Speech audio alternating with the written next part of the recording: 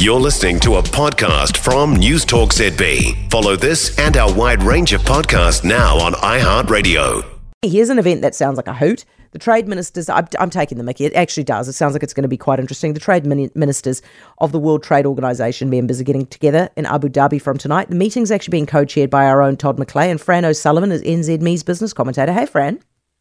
Good evening. What's on the agenda?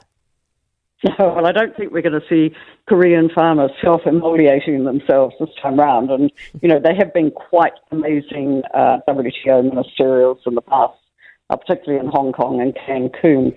That tension has disappeared to some degree, but really what we've got this time, and the big thing about the WTO is making incremental progress, some progress, potentially around issues like e-commerce, maintaining the movement on fishing subsidies and so forth. But the big issue is what happens with the major players, because if you look at India and also the United States, both face major elections this year. And potential, obviously, if Trump gets in, that he will question why have a WTO at all. And he has, been talking about having 10% tariffs imposed on imports into the United States and 60% for China. And, this would throw the world trading system in uproar. So there needs to be some movement on ensuring a viable appellate system going forward, and it's not really moved far under Joe Biden's presidency after being kicked into touch by Trump. And then in Modi's case, you've got farmers there wanting to maintain the ability to stockpile grain and other issues as well.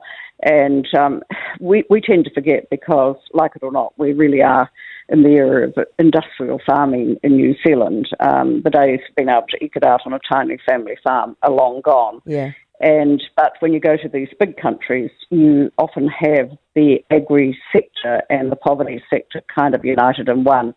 Have a cow, have a living, and this is the major difference. So while they're big and potentially large drivers of wealth in the longer term, they still have different tensions to what we have.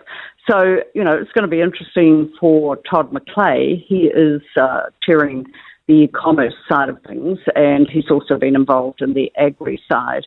But essentially, a lot of this should already be pre-cooked, because what happens is all the advisors and diplomatic representatives in Geneva, where the WTO is, do get all the positions and draft communiques and everything together.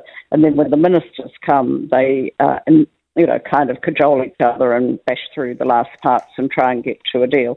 But that can be thrown up at any moment. So it's going to require a particular skill set. And talking to Todd McClay, he positions New Zealand. He doesn't take the personal credit on this as being an honest broker in this situation. And, everyone knows what we're about. We don't have that much clout that we can send to the major players, and we're just like a little ball bearing that can slip through the system and keep the big wheels going, hopefully. Has its place. It has its place, doesn't it? It does have its place, but but there will be tensions, and it's always interesting, these meetings, because something always unexpected happens. Well, yes, hoping. Fran, thank you so much. Appreciate it. Fran O'Sullivan, NZME's business commentator. For more from News Talk ZB, listen live, on air or online, and keep our shows with you wherever you go with our podcasts on iHeartRadio.